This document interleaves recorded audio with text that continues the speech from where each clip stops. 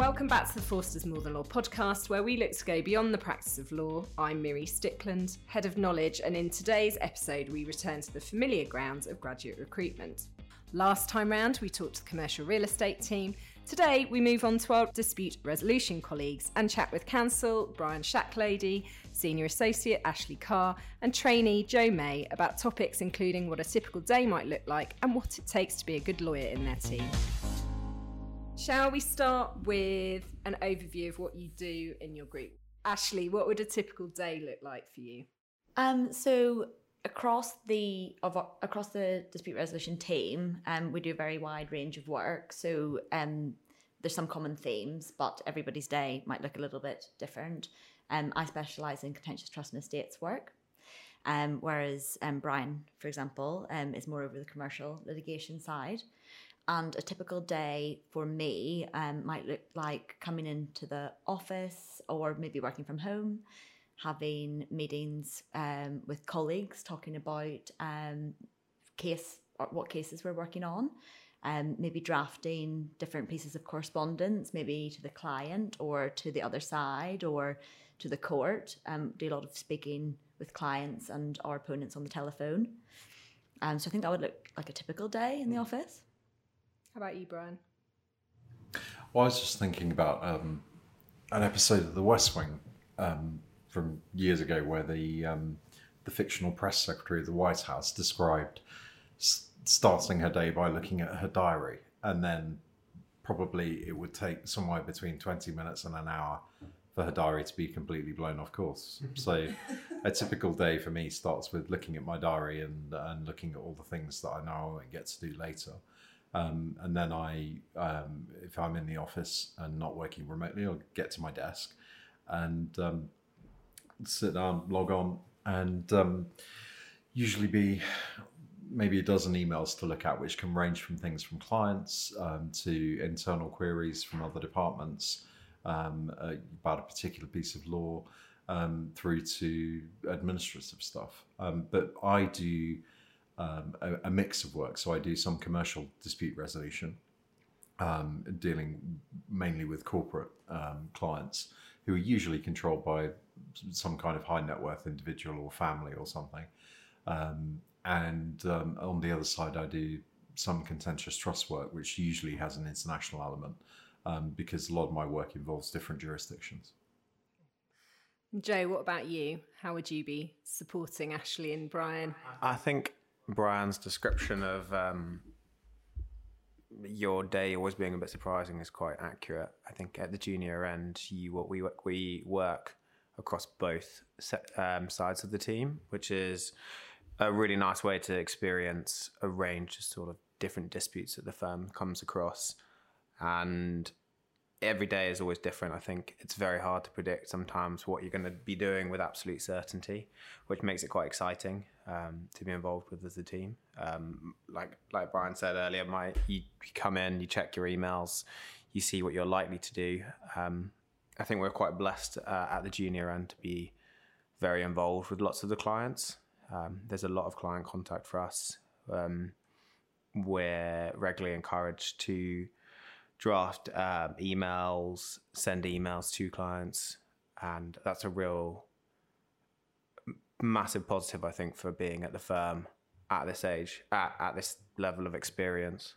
Brian's touched on it a bit. Who are the clients of the DR and Contentious Trust and Estates group? Well, we're fortunate to have some institutional clients that are either clients directly of dispute resolution, or they'll typically be referred from one or two of the firm's other departments. So on the contentious trust side, we tend to get referrals from private client, and on the commercial litigation side, we tend to get referrals from corporate and banking. And we also have our own clients.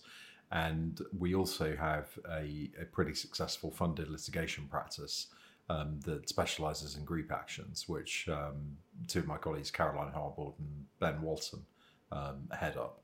So those clients tend to come in from third-party referrers, contacts that we've made over the years. And And then we do get some people who literally inquire into the firm from cold, and some of those referrals don't really go anywhere because people don't really understand when they inquire what we do or what services we can provide. And some of them really do turn into long-running client relationships. So it's a mixture, really.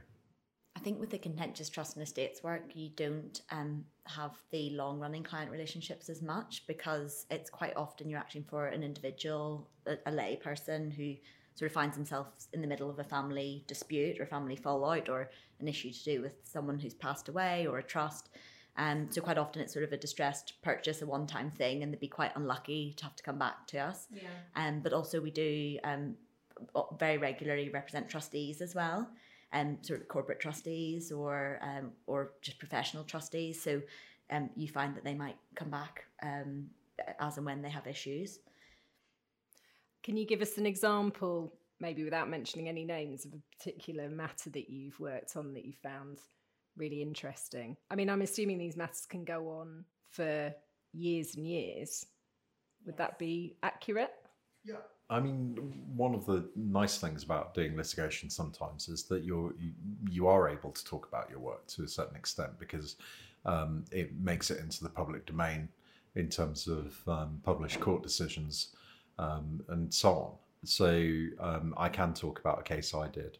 I arrived at the firm in 2009, and we had been introduced to a client called Abdullah Al-Hamrani, who was a Saudi sheikh, and he brought us a judgment of the Saudi court, which had been translated into English, not very well.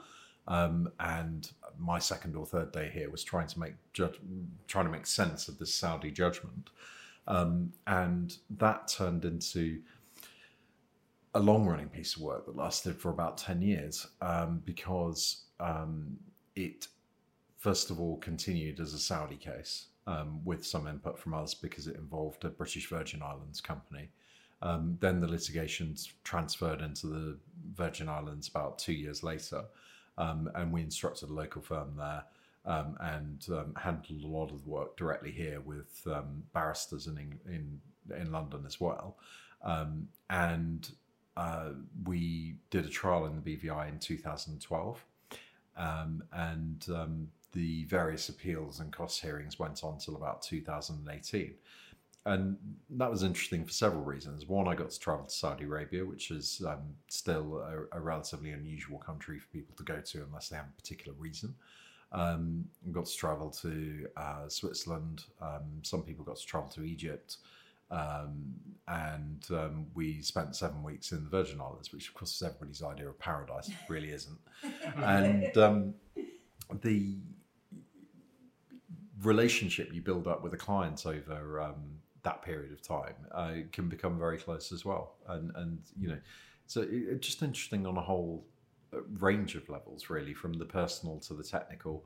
It all involved an oil blending company, so you get to learn quite a lot about oil blending, which is something that's certainly typical on the commercial side of dispute resolution, is that usually your cases are about a particular industry. Looking at one at the moment that involves airlines, and you know, all of a sudden I know everything there is to know about airlines and how they work, which I didn't know 3 months ago. So you'd be good in a pub quiz if that came up as your specialist. Well, it's quite niche. I think we all know that I am quite good in a pub quiz. What would you say are the best and worst things about being a lawyer in your field? Ashley, do you want to kick us off on that one? Yes. So I think the best things about being a lawyer in my field, the work is very interesting. It's challenging, and I say that as a positive. It could also be negative at times. It's very sort of diverse. And my favourite thing is, you know, the client relationships that you build. You know, people are coming to you with the problem. Often with the contentious trust and estates work, it's a deeply personal one. It's about maybe family or money or being disinherited or all of those things. So I love, you know, getting, you know, understanding what the problem is and then showing the client the way through. I think the camaraderie that you have with your team, you know, we're often working under pressure, and that pressure can be coming from all different directions. So again, that can cut both ways. It can make the work quite stressful, but ultimately really rewarding. So a lot of the things that make it challenging are also the things that make it really enjoyable when you feel like you're doing a good job for somebody. And Jo, you're about to qualify into the group in February, aren't you? So what are the things about DR and CT that attracted you to the work? One of the things I really love is a lot of our work is super collaborative with a range of different experts. So, for example, we will have experts on various different aspects of the case. We'll have forensic accountants involved. Sometimes private investigators are useful, and working really closely alongside the client towards trying to help achieve their aims in an environment which is by its very nature very it's almost like going to battle in a way, because it's so adversarial against the other side at times. And there's obviously ideas of being a good litigator and being proper, but I think that bit's always really exciting and really fun. But it's all strategic, isn't it? So sometimes you have to sort of come out all guns blazing, and then there's always exactly, yeah, and you're sort of thinking about what you want to achieve and how you're going to get the other side to do what you want them to do, and you're not always successful. But so it's not all litigation. It's sometimes the challenge is, the alternative dispute resolution or the negotiation of the matter towards settlement. I'm interested to know actually how frequently you do see the inside of a courtroom. I think I see it less than these guys. All too frequently recently. I think one of the interesting things about people who trained at the time that Jo trained was obviously they started in the middle of the pandemic, and when the whole world moved online overnight. And so it's only recently in the last year or so that we've started to see in-person hearings again. And Jo and I went to a hearing over the summer, and you are suddenly faced with all these things, that were once second nature to you, like getting all your files of documents, the bundles, ready to go, getting a taxi to court and so on. And we ended up not being able to find a taxi because at the time nobody was coming in. And so there weren't any taxis around. So, we had to order an Uber, who then promptly went in virtually the opposite direction to the court, and ended up running into the Royal Courts of Justice at about 10:30, sort of frantically phoning our barrister saying, "We are coming," and only to find that not everybody else was there either, because they'd all run into similar issues. I think you have to, if you're going to be a litigator, you have to be quite good at dealing with stressful situations and almost to enjoy it to a certain extent.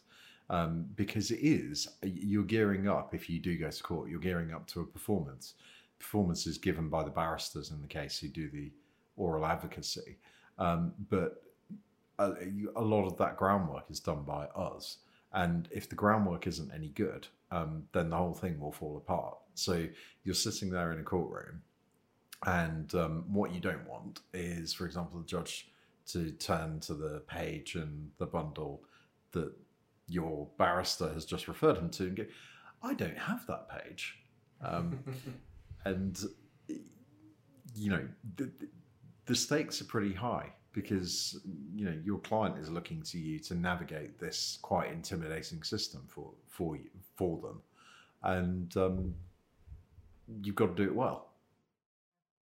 And you've touched on this, I think, already, talking about being strategic, and sounds like you do definitely need to be organised. What are the other qualities that you think it takes to be a good lawyer in your team? I think attention to detail is really, really crucial. We have to be across so many documents. And I think it was mentioned earlier, you become a real expert in the area that you're dealing with at that specific point in time. And that could also be being an expert about a specific set of correspondence that the client had with the other side at some point, and knowing where that is, being able to get to that really fast, and being able to recall it, I think is really, really important. I think your people skills, and including people management, is really key, because you're always, you're working with the client or with your barrister or with the other side or with your colleagues. And for example, Brian was saying, once you get to trial, the groundwork has to be good, and that includes having facilitated communications effectively as between all of those parties. And sometimes the client's wanting to achieve something different than what is possible or what the barrister would recommend. So it's about, we're really, I think, at the centre of it as the solicitor. So I think if you have good people skills and you can develop a good relationship with your client and with the other side, but you know when to dig in and be adversarial, or you know when to be friendly and try and get them on your team, I think that is really key. I was just thinking about Joe's point about attention to detail, and really it's very often in our business documents that make a case, and you do start to, if you worked on a case for a very long time, you almost know it inside out. And I can still remember a case I did several years ago where a company had transferred ownership, and we knew that I think on the 25th of October 2008, a massive dividend payment had been made out of the company by the people who were then in control of it. And we couldn't work out why this was so, why it was such a chunky payment, or why it had been made at all at that particular time. And it wasn't until about a year later that we learned that in fact there'd been a court hearing a couple of days later, which they had expected to lose, but had won. And they were transferring the money out in the expectation that 2 days later they were going to be ordered to hand the company over. And knowing that, being able to put two and two together because you know the case well, gives you a cross-examination point that even though they had a perfect right to remove that money, it makes them look shifty. That they were, trying to get it all out before they were forced to hand the company over. It makes them look shifty. It undermines other parts of their case. That's the fun part of doing it. Okay, so finally, I'm going to ask you if you can come up with a tagline for your team. Commercial real estate came up with, it's not just covenants and easements. So I don't know if you can beat that high bar. I think if you asked what we thought of ourselves, we would think of ourselves as the firm's guardian angels, but whether everyone else looks at us in the same way is another question. Yeah, but it's that idea of being able to step in and give direction and sort of save the day when things have gone awry, and for our clients, and sometimes we also help colleagues through issues on behalf of their clients as well. Thanks to all of my guests for joining me today. We hope you found our discussions a useful insight into what we get up to all day, as well as touching on the firm's culture and values. If you'd like further information about the graduate recruitment process at Forsters, please do visit the careers section of our website, forsters.co.uk. You can also find links to other graduate recruitment focused podcast episodes on our website, or naturally, you can also find them loitering on all good podcast platforms. And of course, if you wanted to give us a nice 5-star review or a share, we would be delighted. For other news and views from the firm, you can also find us on all the usual social media channels, LinkedIn, Facebook and Instagram. And until next time, goodbye.